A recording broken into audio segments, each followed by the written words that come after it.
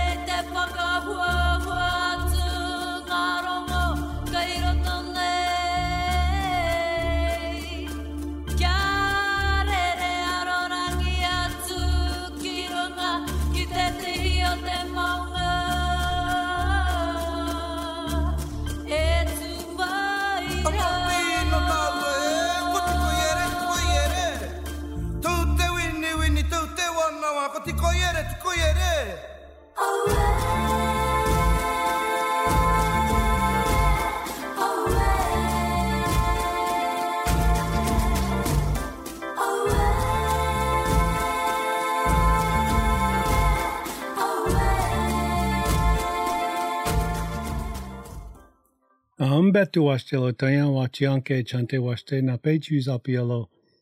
Le chante etaha owogalake le unkipiki he wastelo to kahe tunkashla. Betu we ta onia wakan ot oyate ki wanaki tapo betu ki le wastekte. Greetings and good day and welcome my relatives. I shake your hands with a good heart. It's good for all of us to be here. I look to the forever ones for knowledge. First, and let's acknowledge relationship to all. The life-giving force of the sun, the moon, and the stars. Wake up. It's time to wake up. Today will be a good day. And you are listening to First Voices Radio and Teokus and Ghost Tour, sending you greetings and strength from the highlands of the Esopus, or temporarily called the Catskill Mountains, in the lands of the Munsee speaking Lenape. This is an all-native hosted, all-native produced First Voices Radio. And Liz Hill from the Red Lake Ojibwe Nation is a producer of First Voices Radio. I want to go first to the people in studio, and one via Zoom out in Shasta, California, right now. So I'd like to welcome Jonathan Gonzales, who was born in Tuxtepec, Oaxaca, Mexico. Grew up in Southern California. He spent the last 13 years, probably now, learning earth-living skills and ancestral ceremonial ways with many teachers, elders, participating in indigenous earth-based ceremonies, which he's doing right now out in Shasta, along with a quest to connect more deeply with his ancestral lineage, which is indigenous Taino from Puerto Rico and Chinanteco from Mexico and Africa. And I have, again, in studio is Lucas Jatobá. We'll hear from him, who's a photographer and filmmaker who was born in Manaus, northern Brazil. Has been living in Rio de Janeiro since 2014. Went to study anthropology at the Fluminense, I hope I'm saying that right, Federal University. And Lucas started working as a freelancer, doing professional and volunteer documentation works on topics related to human rights, especially issues related to urban social issues. And we have, again, to my right here in studio, Christian Matute Sagbay, incarnated on the lands currently referred to Qualacio,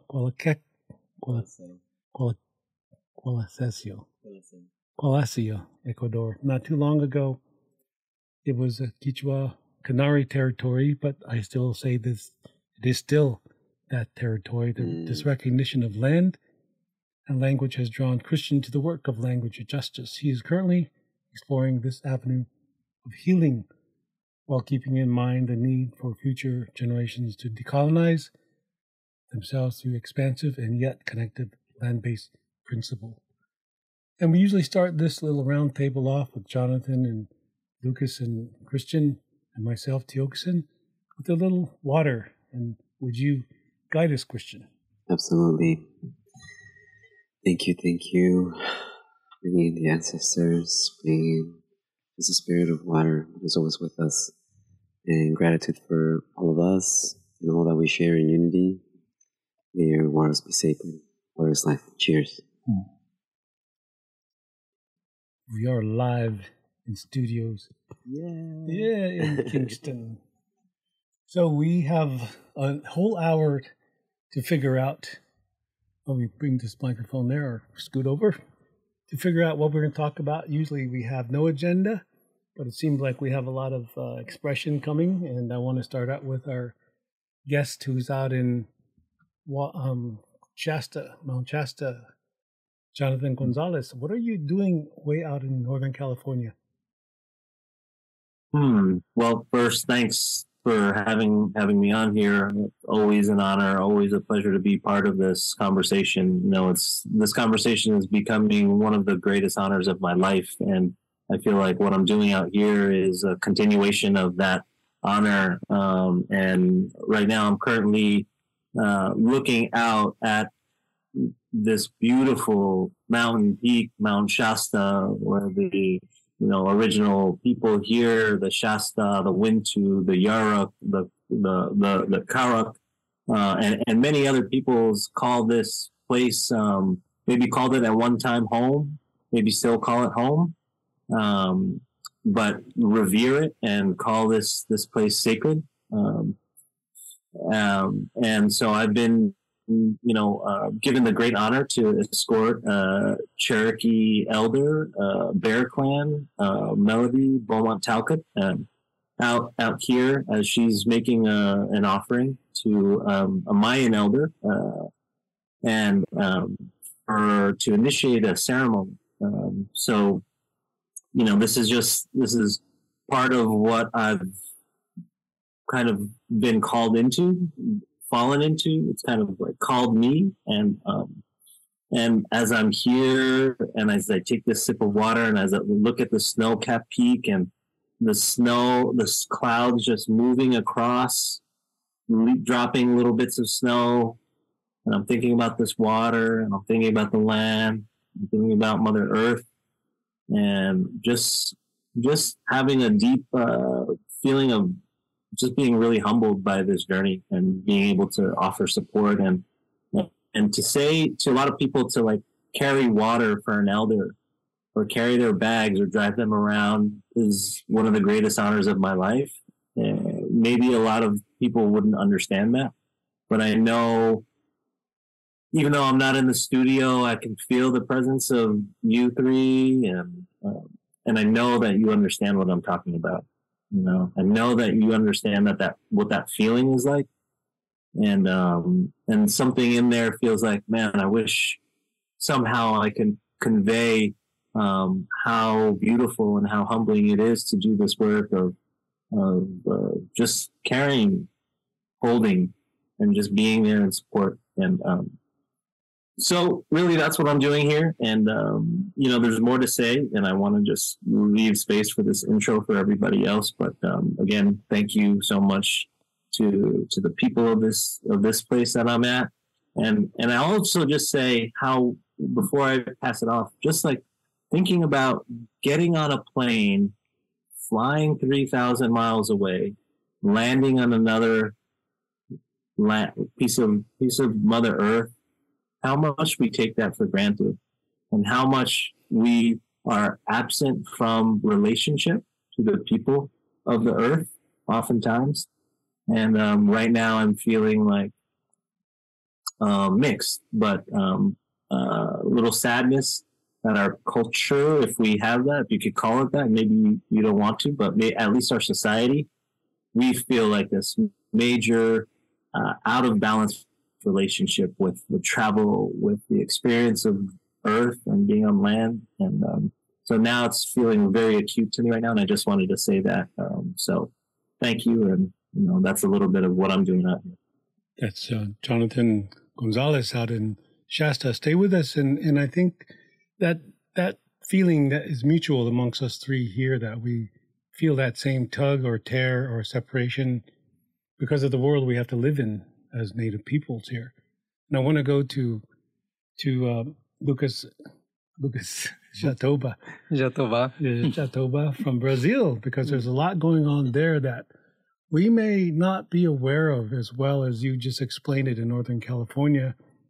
And the journey you took to California, it felt like, oh, we have to go places as native peoples. But, I think about the ancestors. They went places without having to go on jet planes. So I want to give the ball over to Lucas, because there's a lot of things going on in Brazil. First of all, welcome. I know you've been on a year and two months journey, and last time we saw you was January of this year. Mm-hmm. Yeah. Oh, first of all, it's an honor to be back. Looking at you all in the studio.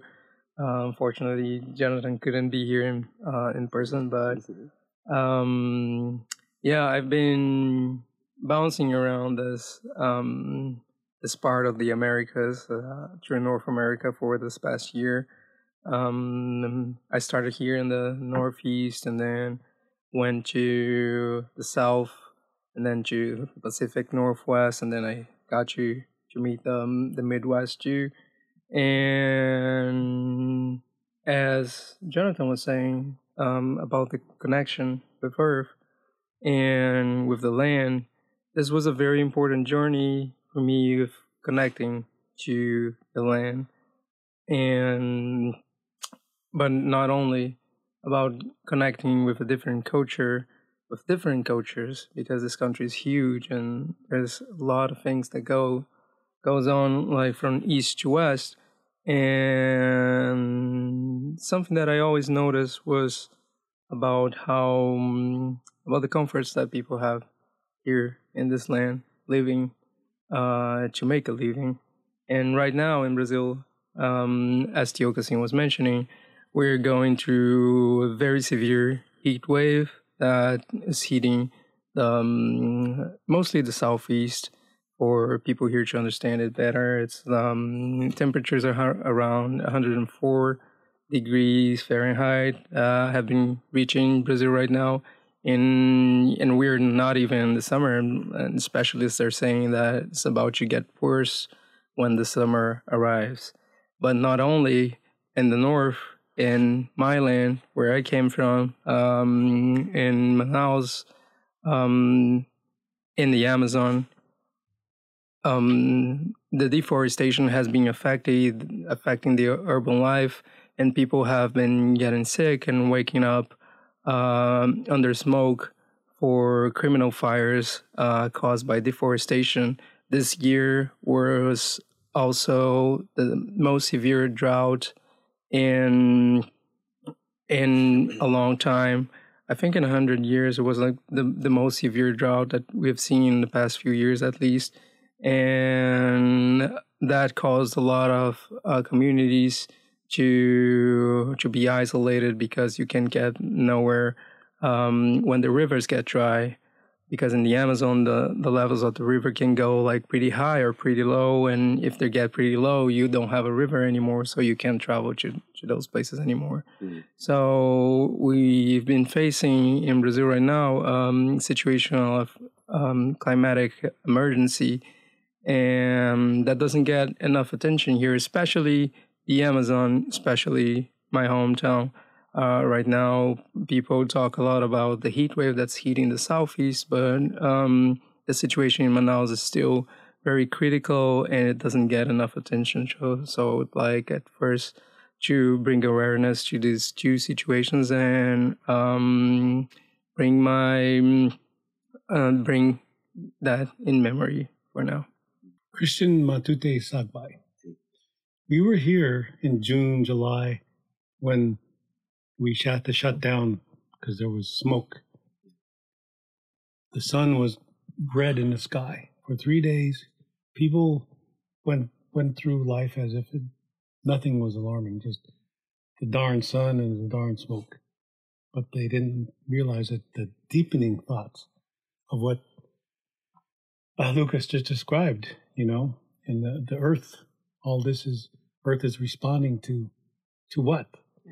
And you were there with your young family. What did you do in that way of understanding Earth and what you had to do?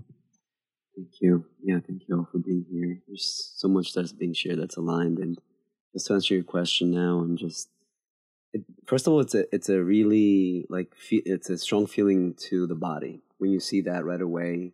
You know, day to day, there's things happening in the mind. As a parent, you have things you're thinking of, and it's not until you see the physical effect sometimes that like everything else fades away, and you're like, wait, the earth is saying something right now. And so when I remember looking at the sky, living in the woods in Saugerties, New York, it was really scary. I'm like, what is going on? This is definitely a big response. And then breathing was harder to do as a regular thing, as a thing that we also take for granted, the power of our breath sometimes. But as we are seeing more and more of these human interactions with the earth that are not aligned with our indigenous ways of understanding creation, right? That we just ignore things. It's as a humanity, we've lost so much of our ways. And so for me, what it becomes really important to do right now is for my child to have a lot of time outside and sort of like being in relationship with earth as a kid, how the kid sees it, and for me to be able to like facilitate that as much as I can. And then we will, I think, naturally have our answers that earth speak to us as long as we're able to hear and listen. And some of that means holding space, holding a prayer. You know, sometimes that means sitting next to a tree and just feeling what that's like, you know.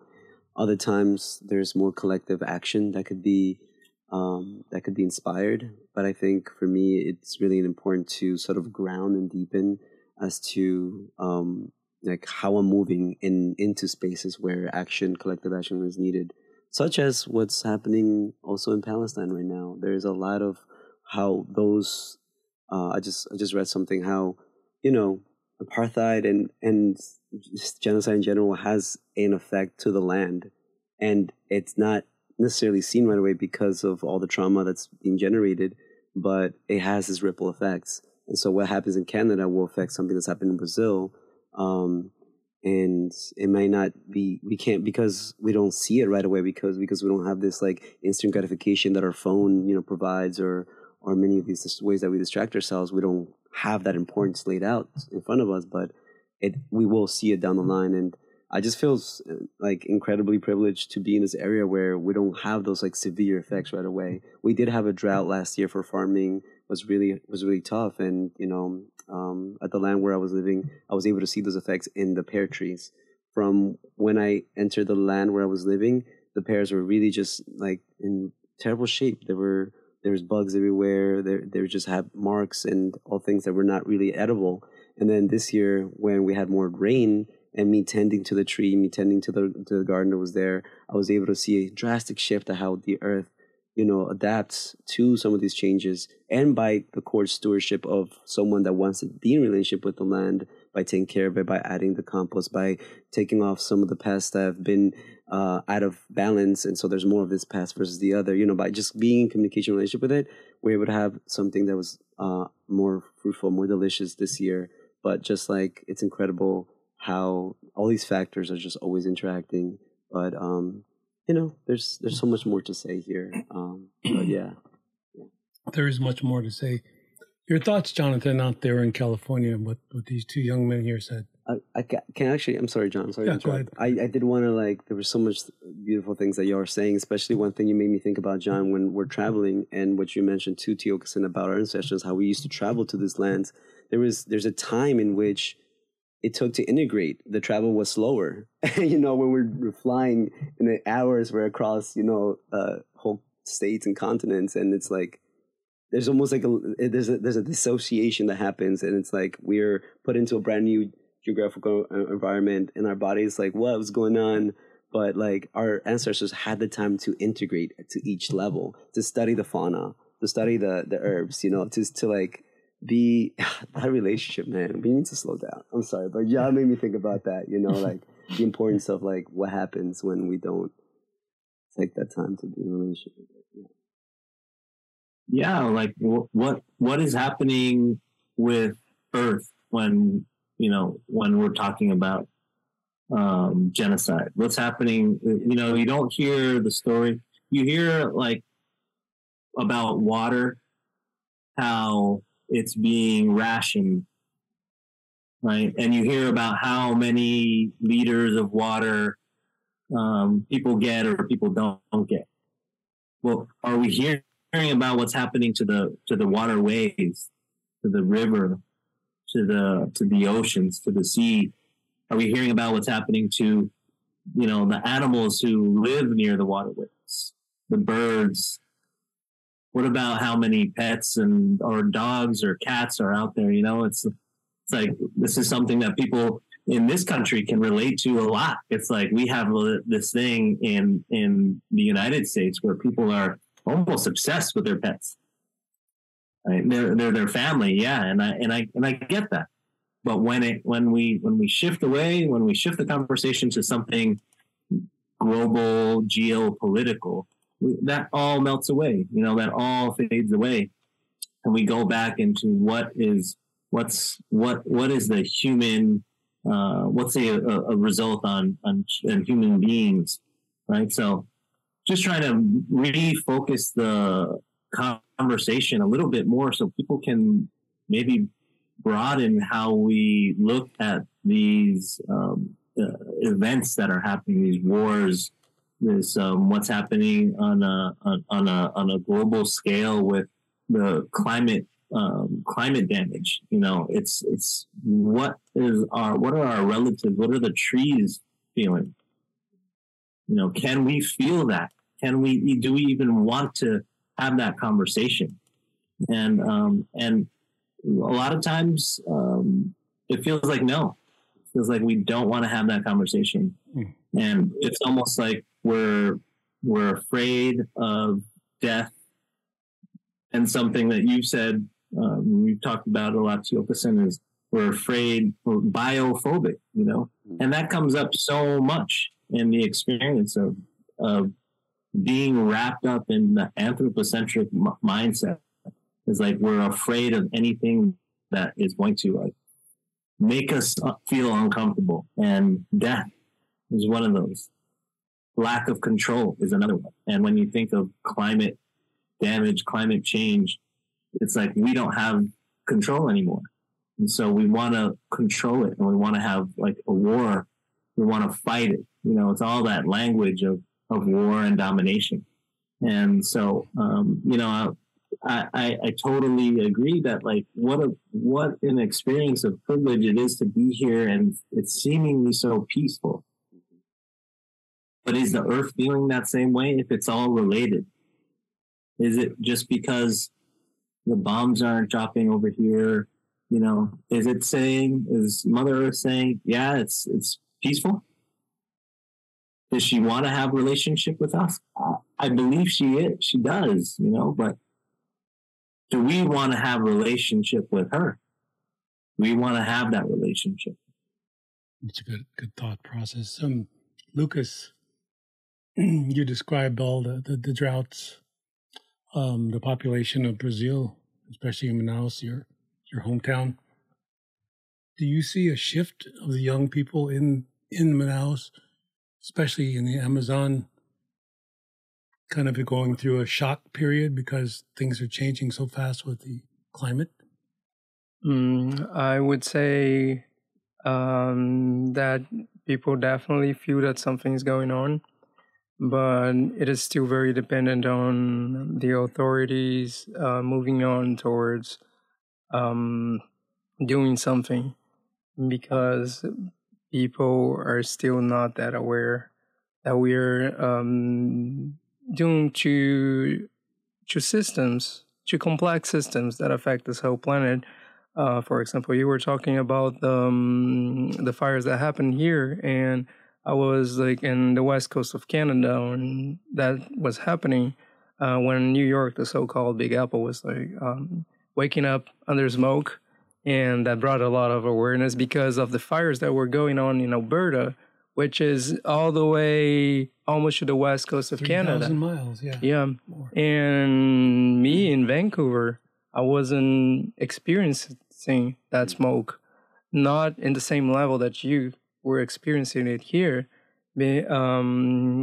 We could definitely notice how you said, Christian, that the air was drier, the throat was different, but it wasn't even close of what was happening here. And that's because this complex system drags all the winds from that area, from the west to east, and that brought awareness to people here of what was going on. And what I was talking about, and I think that people don't understand and people can't see that down there, is the level of comfort that people have here that creates a situation that it's not sustainable in the long term. And that is affecting not mostly this country, but other parts of the world, because people can still retain their lifestyle here. And that's not the same. I remember the first time I went to New York City a few years ago. It was during the summer. And something that struck me right away was how people lived on AC 24/7. Like how AC was like huge air conditioning units, like in small studios, like that people live, and on just 24/7. Like, and Manaus it's a place really, really hot. Most of the people there that can't afford, they will have an AC unit and they will turn it on during the night to sleep.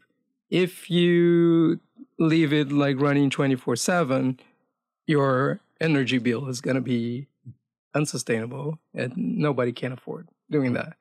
While here people have the ease of doing that. And I've seen that all across the country, actually, while I spend the summer elsewhere.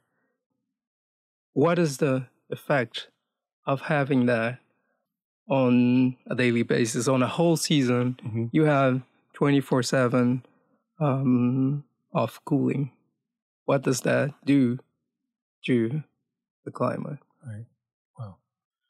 Well, we're talking to Jonathan Gonzales, Lucas Jatobá, and Christian Matute Sagbay. And we're going to go to a break here on First Voices Radio. My name is Tiokasin Ghost Horse, and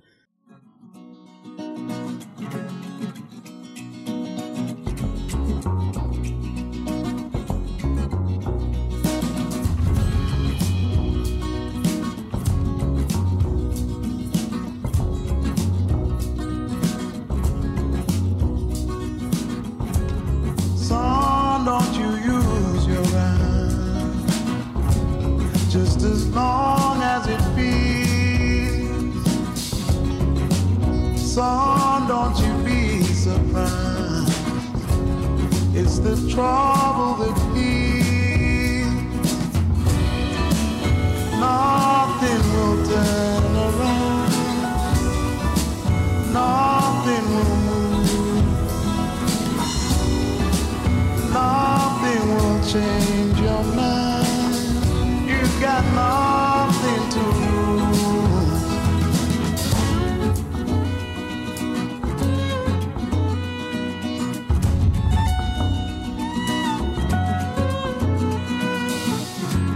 Son, don't you turn around. I got all that you need. Son, you won't be let down. I got all that you need. Take me not light and free is the way that you feel. Open your eyes to see you got nothing to lose.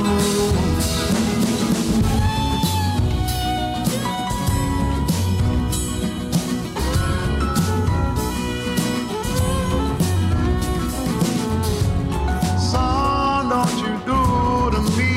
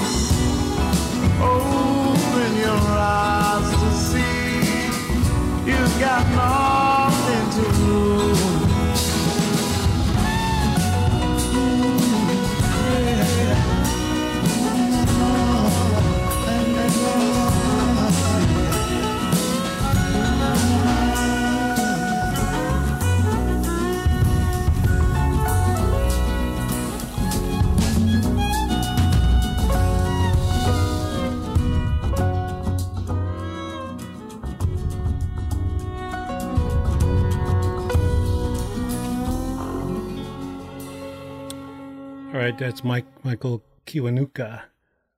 Nothing to lose. Yeah, so we're back. My name is Tiokazen Ghost Horse. This is First Voices of Radio, and we're speaking with three gentlemen here. I'd say native people, first of all, respected from Brazil, Mexico, and Ecuador. Jonathan Gonzales, Lucas Jatobá, and Christian Matute Sagbay. Before the break, I was talking to these people, even though maybe Jonathan out there, you didn't hear what I was saying here. I was talking about there is a common myth, I would say it a myth, and it probably sold 1 million copies. It was brought forward by someone named Hillary Clinton. And Hillary Clinton said, it's an African proverb. It takes a village to raise a child. We can all agree with this, right? We agree with that? It's like, yeah. Mm-hmm. I was thinking along the lines of where I come from, that thought needs to be completed. So let me see if I can make it more coherent energy to the wording that doesn't make sense to me, at least to this one indigenous person. This world of language is fascinating all the time to me, exploring the similarities and differences, and which makes it so unique that we are human and be able to speak this way. But it seems like something's lost in translation. So if it takes a village to raise a child, and I can't think that in Lakota, or I can't think of it that way because it's human-centric, I would say something like, it takes a land to raise a child. It takes the land to raise a child.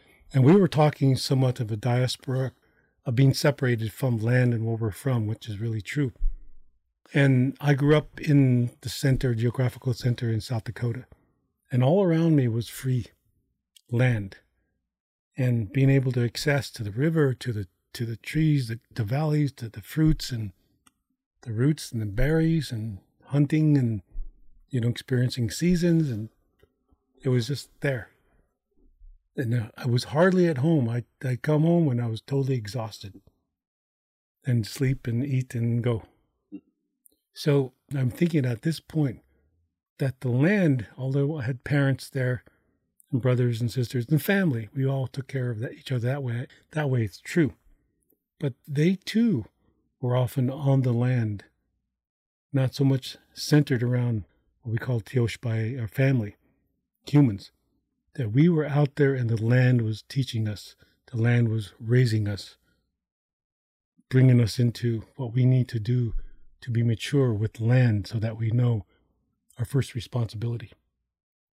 So I'm going to give it out there to you three. There may be silence before any of you three answer. Your thoughts? No, I appreciate that. For me, I'm just thinking of exactly as a new parent, we have a 5-year-old and now a 7-month-old. And with the first one, I learned so much because we were living in the woods, that there's a limit of how much I can teach my son. And I'm actually happy about that. There's almost like a weight that's lifted off my shoulder when I realized that the earth, by them going outside, that there's very specific things like the way courage looks like in a setting in school versus how courage development through the earth, internally, happens through such a climbing a piece of log that's fallen down and calculating whether he wants to jump off or not, or climbing a tree. Can he do it? All these things that happen internally that are really cultivated in our internal world, and that the playground of nature allows us to explore so deeply, just in such a way that using this language, using English to explain linearly how to do, or what are the things that I've experienced so I can pass on to him.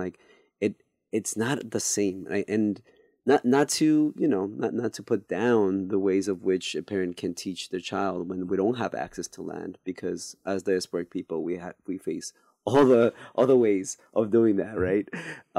So not to bring that down at all, but I do want to uplift that observation as my own lived experience, that I feel so blessed for and myself to have the opportunity for the time that we did when we were living in the land to have that. And now that we moved away from that land into a more regular because we were living in a tiny house, for the folks that don't know me, and in the middle of the woods, and it was a beautiful experience for what it was. But now we're back at sharing it in a 2-bedroom apartment, at a big house share, like this, closer to like, pavement more, and like access to like roads, and hearing, the sounds off the freeway and stuff like that. It's a totally different, it's a shift, right? And now as kids, I can see that Sacha has so much energy in the morning, energy that he used to be able to take out by going outside, stepping out. He's there in the middle of the woods and just get lost in his own imagination. Now it's like we have to shift what that's like, because all that energy is now encased in this small apartment, and it's a totally different thing that as parents we're going to continue uplifting. But going back to your point, it does take the land being shared between people. I've recently also had my a blessing and opportunity to meet at Three Sisters Farms in New Jersey, where the Mi'kmaq spokesperson from Canada came to basically talk about the 4 elements, and how 4 guardians are one of the basic structures in building a tribe and building a community, living in land and sharing responsibilities, and how we have to embody one of those elements within that tribe in order to like have like a solid basis for community making decisions, and just being able to like move on as to how to share responsibilities within that. And that we completely lost because we don't have access to land in this way over generations, right? Yeah. Where we want to return to that. So that's the goal, I think. And I think as a generation that is waking up towards those desires, that we want to see that manifest in community. So going back to, there's also this belief that people are always going to be damaging land no matter where they go. As indigenous people, we know that doesn't have to be the case. In fact, if we get our learnings and our relationship with the land, and so the teachings comes from the land, it's like we're not gonna we're not gonna be able to do that. So it's kind of like I think about what you said. It's kind of like if we're living on the land with the land. We learn a certain intuition rather than instinctual. Yeah. Because instinctual is foundational, but intuition is what all the other beings are living with. That's their language. That's it. Yeah. Christian is definitely an example of a parent that's raising his kids like in relationship, having a deep relationship with the land. And I was going to make that question to you. Because to me, it was a totally different experience growing up, because I grew up in urban environments and away from my hometown, away from the state I was born in, which is Amazonas, like living in mostly in big cities around Brazil.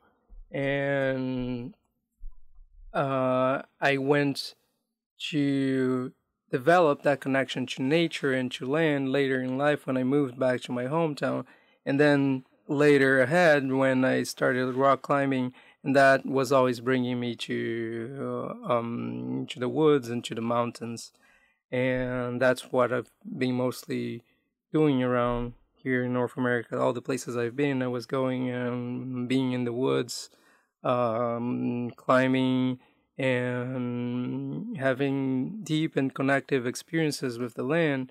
And in one of these places that I was living in Colorado, by the mountains in Boulder, I was living in a lodge that is like enshrined and deep in kind of like deep in the woods, surrounded by woods, by creeks. So we had a lot of encounters with wildlife that passed by that place, like black bears, snakes, or mountain lions.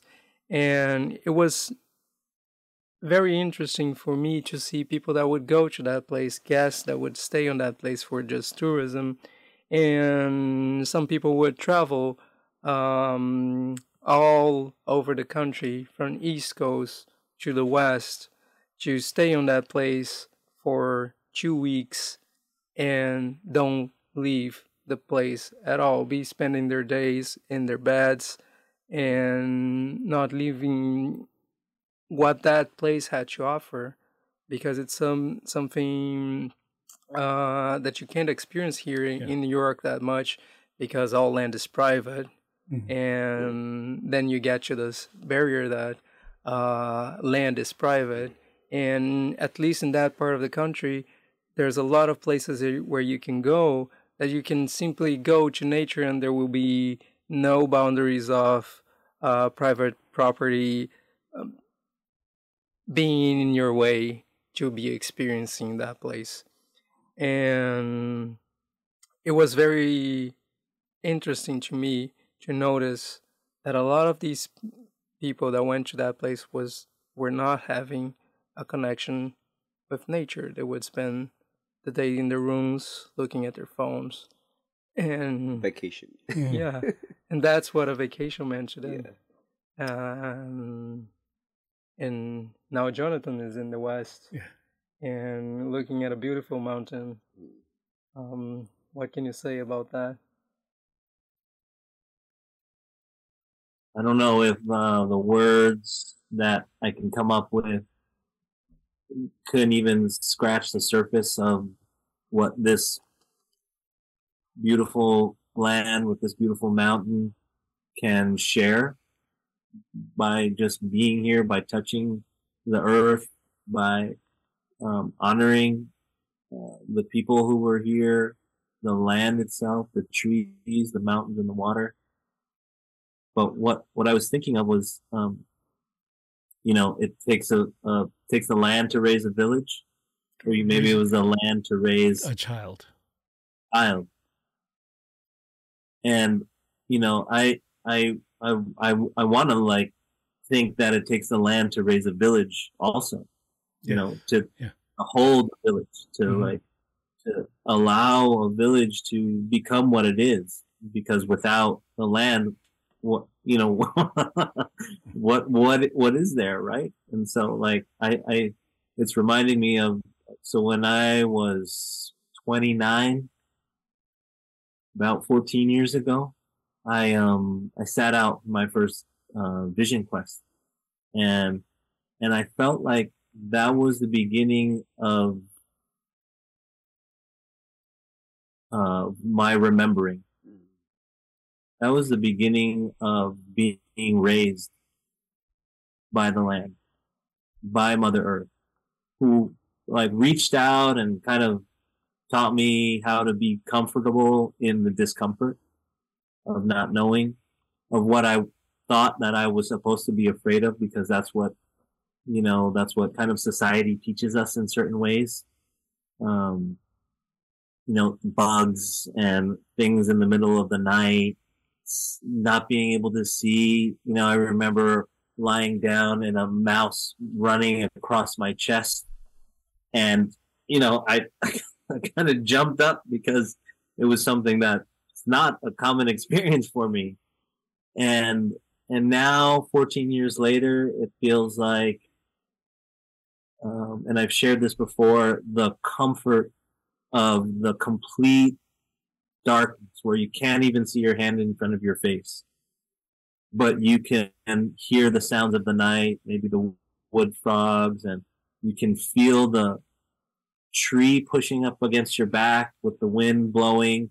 You feel that relativity of all the beings out there, and yet we still, and so I know how important this is, how essential this is, how the essence of what we are as humans is derived from the essence of what Mother Earth has offered us. But yet we live in a society where it's like we want to continue to compartmentalize all of our relations. It's like the kids over here, the elders over there. The land is a thing that we walk on, right? And rather than having all of those elements together, and even in the nature school network, which I was a part of for many years, there's still this element of fear of the land, like something they don't like. Let's pull it out. Let's get rid of it. Snakes, let's move them. Bear, let's scare them off with bear spray and bear horns, rather than something like a relationship. Well, maybe we honor the bear, maybe we honor the snake, and maybe the snake and the bear, they see us in a different way. And yet we're still struggling with our relationship with ourselves and our relationship with Mother Earth. And so maybe someday we can get to a place where we can have an understanding that it takes the land, period. It takes the land for us to live. Good thoughts. Yeah.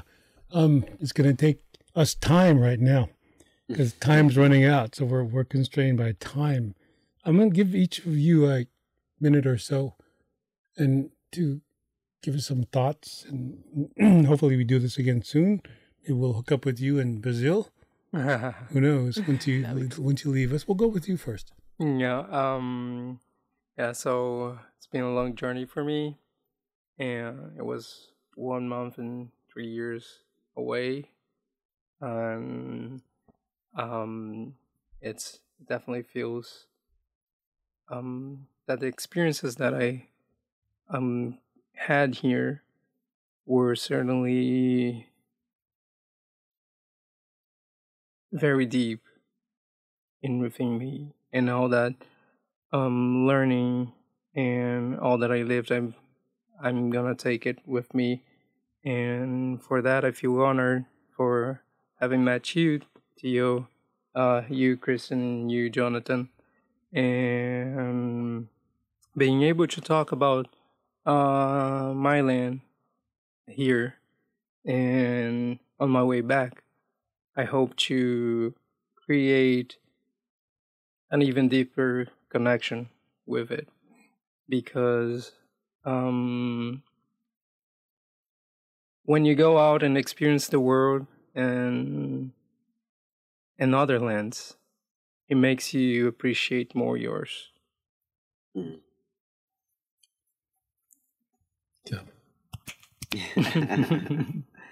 Yeah, no, I do that because it resonates. I do that because just the joy of, the realizations that come with even just appreciating the cultures that the land has shared with us, and how we represented that in our specific ways.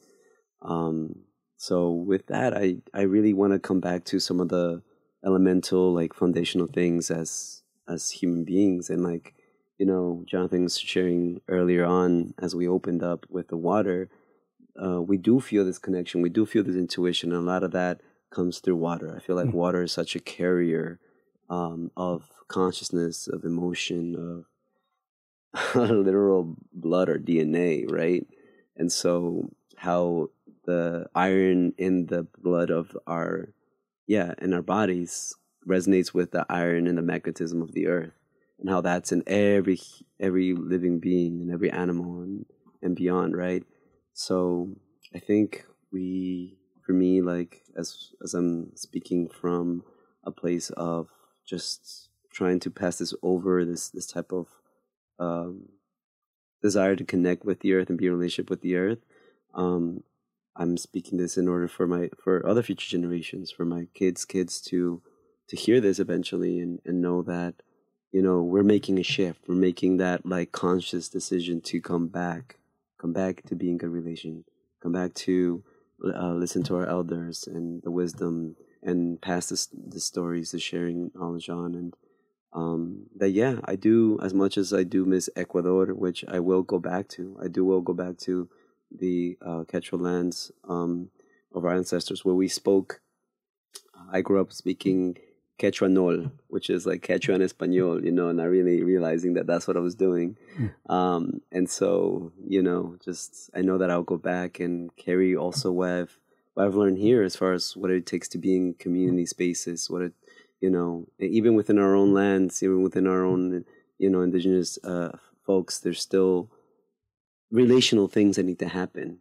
This concept of, forgiveness and what's mine and what's yours. And, we've forgotten many things. So I think I'm going to take a humble connection with the earth and how that, to me, I'm in Ecuador right now because Abya Yala, meaning North and South America, using these words, is not just limited to this way. The condor and the eagle are flying together now. That's right. That's right.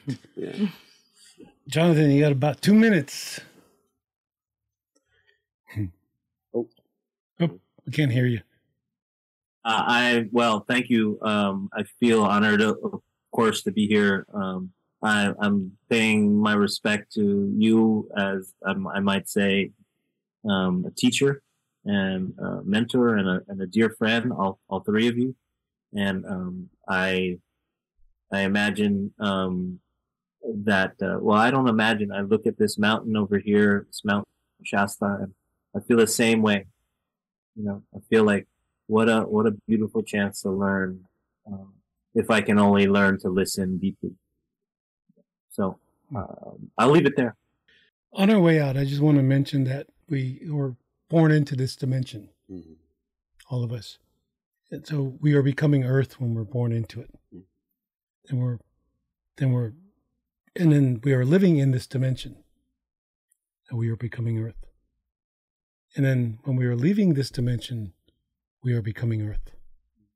So it's always a cycle, always moving in a spiral. A circle is a merry-go-round, but a spiral is no ending, no finishing, no starting. Understand the difference between connection language and relationship language. There's a big difference. Thank you, Jonathan, for being there.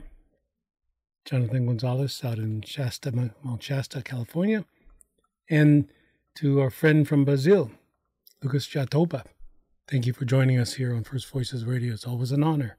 Obrigado, too. And to Christian Matute Sagbay. Thank you for bringing family. Gracias. Thank you for being family. Yeah. And I'd like just to say, Doksha Ake Wachinkitelo. This is First Voices Radio.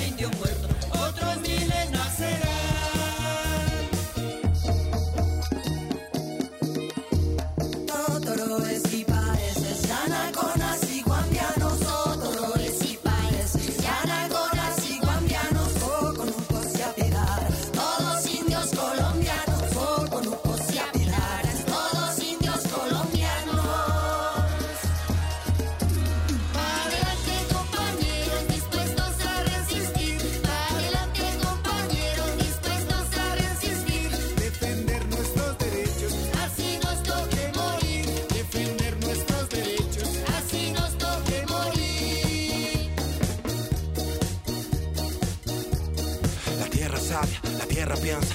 Guardia, guardia, fuerza, fuerza. Guardianes de la vida, guardianes del planeta, de esta tierra herida, de esta tierra nuestra. Astros luminosos protegiendo la paz, bastones poderosos, precursores de paz. La voz de la conciencia representada, con fe, resistencia y con un gran ideal de respetar la esencia de la tierra heredada y compartir amor y justicia ancestral.